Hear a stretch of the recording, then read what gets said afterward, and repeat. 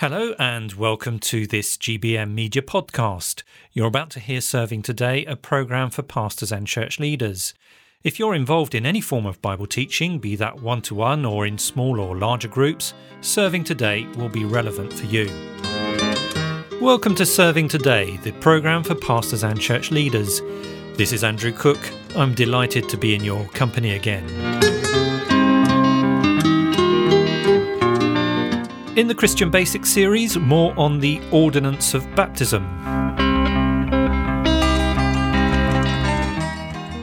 Last time, here on Serving Today with the help of Dr. John Hall, we began our look at Christian baptism, and John mentioned that baptism symbolises initiation, so Derek French asked him what he meant by that. Well, initiation means entering into or beginning. Initiation is the way you enter into or are seen to belong to the Christian community. You become part of a local church through baptism. It's a public testimony, as we've been saying, that now you are following Christ. You remember in Acts, after Peter had preached the gospel to his hearers and they were cut to the heart, they asked Peter what were they to do. And the Apostle Peter replied in Acts 2:38, "Repent and be baptized, every one of you, in the name of Jesus Christ, for the forgiveness of your sins, and you will receive the gift of the Holy Spirit. The promise is for you and your children, and for all who are far off, for all whom the Lord our God will call." And then it goes on to describe that he explained much more to them about what this involved. With many other words he warned them and pleaded with them, "Save yourselves from this corrupt generation." Now, who then was baptized then at the end of this? Well, he goes on in verse 41, "Those who accepted his message were baptized, and about 3,000 were added to their number that day." The way they belonged to that new community added to the number was accepting the message. They'd repented, and they demonstrated the reality of that repentance and faith in Christ by being baptized. So they had shown that they'd received from Christ the forgiveness of sins and also the gift of the Holy Spirit. Yeah, so this really was the beginning of a new life for them, this initiation that you were saying. And the beginning of a new life together as a community, not just for them as an individual. Each of them, as they had faith in Christ, would have had new life in their hearts. But the outward and visual demonstration that they belonged together and belonged to Christ came through baptism. Now, you also mentioned earlier that the Holy Spirit is symbolised through baptism, or the Holy Spirit's work in the believer's life. How does that come out? Well, the one who unites us to Christ is the Holy Spirit. The Holy Spirit is the one that gives us understanding, gives us faith to trust Christ. So you can't be a Christian without having him in your heart.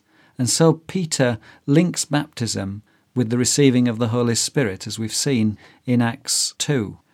Because baptism symbolises the Spirit baptizing us into Christ and us being baptized or immersed in the Spirit. You remember what he said when the people heard this? This is Acts 2:37 and 38. They were cut to the heart and said to Peter and the other apostles, "Brothers, what shall we do?" Peter replied, "Repent and be baptized, every one of you, in the name of Jesus Christ, for the forgiveness of your sins, and you will receive the gift of the Holy Spirit." So baptism is a way of symbolizing the reception of the gift of the Holy Spirit.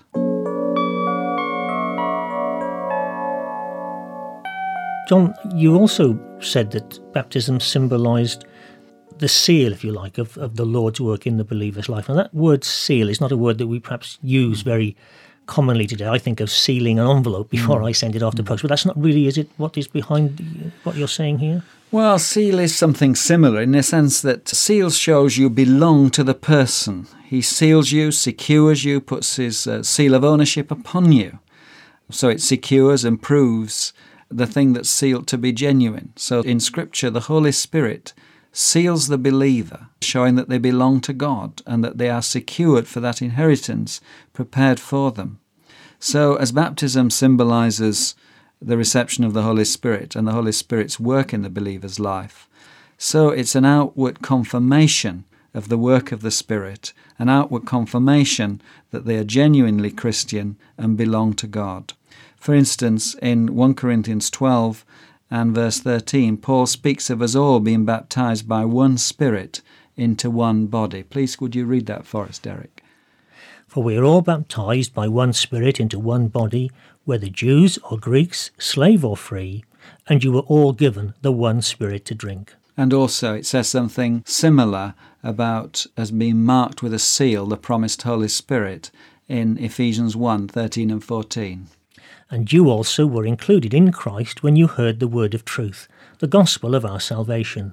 Having believed, you were marked in him with a seal, the promised Holy Spirit, who is a deposit guaranteeing our inheritance until the redemption of those who are God's possession, to the praise of his glory. So baptism symbolizes receiving the Holy Spirit, and the Holy Spirit is the one that seals us, and so it can be seen to be indicating that seal or pledge that we really do belong to God. You remember how the Apostle Paul brings it all together in Ephesians 4, verses 4 to 6, where he says there's one body, that's Christ's body, and the local church is Christ's body, one Spirit who makes us all united to Christ. And he says, just as you were called to one hope, the hope of that inheritance to come that the Holy Spirit seals us to, when you were called one Lord Jesus Christ, one faith, just one way of being saved, one baptism, one way of indicating you are a Christian, one God and Father of all, who is over all and through all and in all. Well then, John, if we can take things on now just a little stage further, we've seen what baptism means. In the New Testament, then, who were those who were baptized? In the New Testament, all the examples of baptism are those who already believe, who have repented, believed, and accepted the message. Why, if you like, was it limited to them? And what about, for example, when we're told in Acts 16 and verse 33 that both the jailer at Philippi and all the others in his house were baptized? How do we know they were all believers? Because it symbolizes what has already happened to them, union with Christ by faith. We've seen that baptism in and of itself doesn't save. It's just an outward sign of an inward change. And therefore the inward change needs to be there for the outward sign to be carried out. Let's now turn to the question of the jailer and his household in Acts 16. You remember, it's a wonderfully dramatic story of God's saving grace. There's an earthquake. The jailer wakes up, he fears that his prisoners have all gone and is about to commit suicide, but Paul cries out and shows that they're all there. The jailer, moved by this sign of care, trembling, says, "What must I do to be saved?" Notice what Paul says. This is what you have to do to be saved. He doesn't say be baptized initially. He says, believe in the Lord Jesus Christ and you will be saved, you and your household. And then the word of the Lord was spoken to him and the others in his household. And then the jailer, he and all his family, were baptized. And the story ends like this in verse 34 of Acts 16. He, the jailer, was filled with joy because he had come to believe in God, he and his whole family. And so I think the story here is that all had believed, and all those that had believed were baptized. So really the age of the person is not the issue? No, it's believing in Christ is the issue.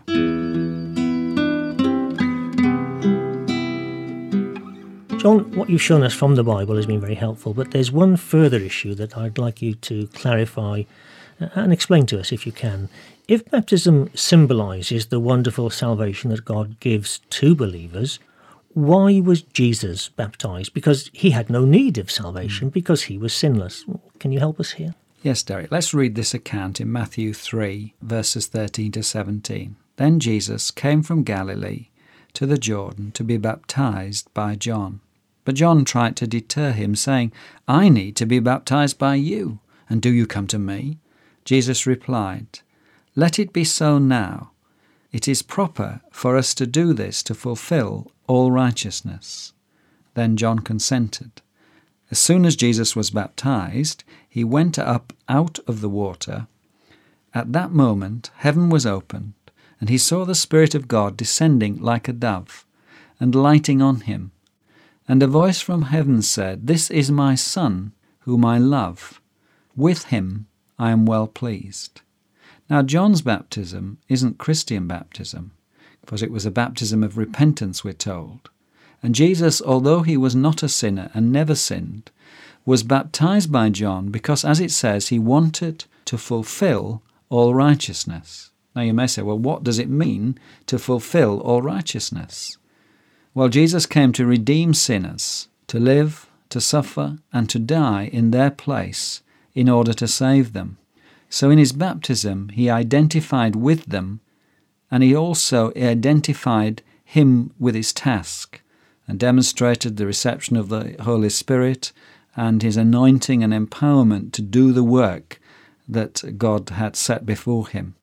Well then, John, in conclusion of our discussion of this subject, in a sense this is returning to what baptism symbolises, but what responsibility does baptism place upon the person who is baptised? Well, we've seen, Derek, that it symbolises union with Christ, our incorporation, admission into his body, which is shown practically in belonging to a local church. But what exactly does that mean for us in our daily living? I mean, can you anchor what you've said in Scripture? Well, baptism publicly identifies the person baptised with Christ, and therefore Christ's honour is tied with how that Christian then lives.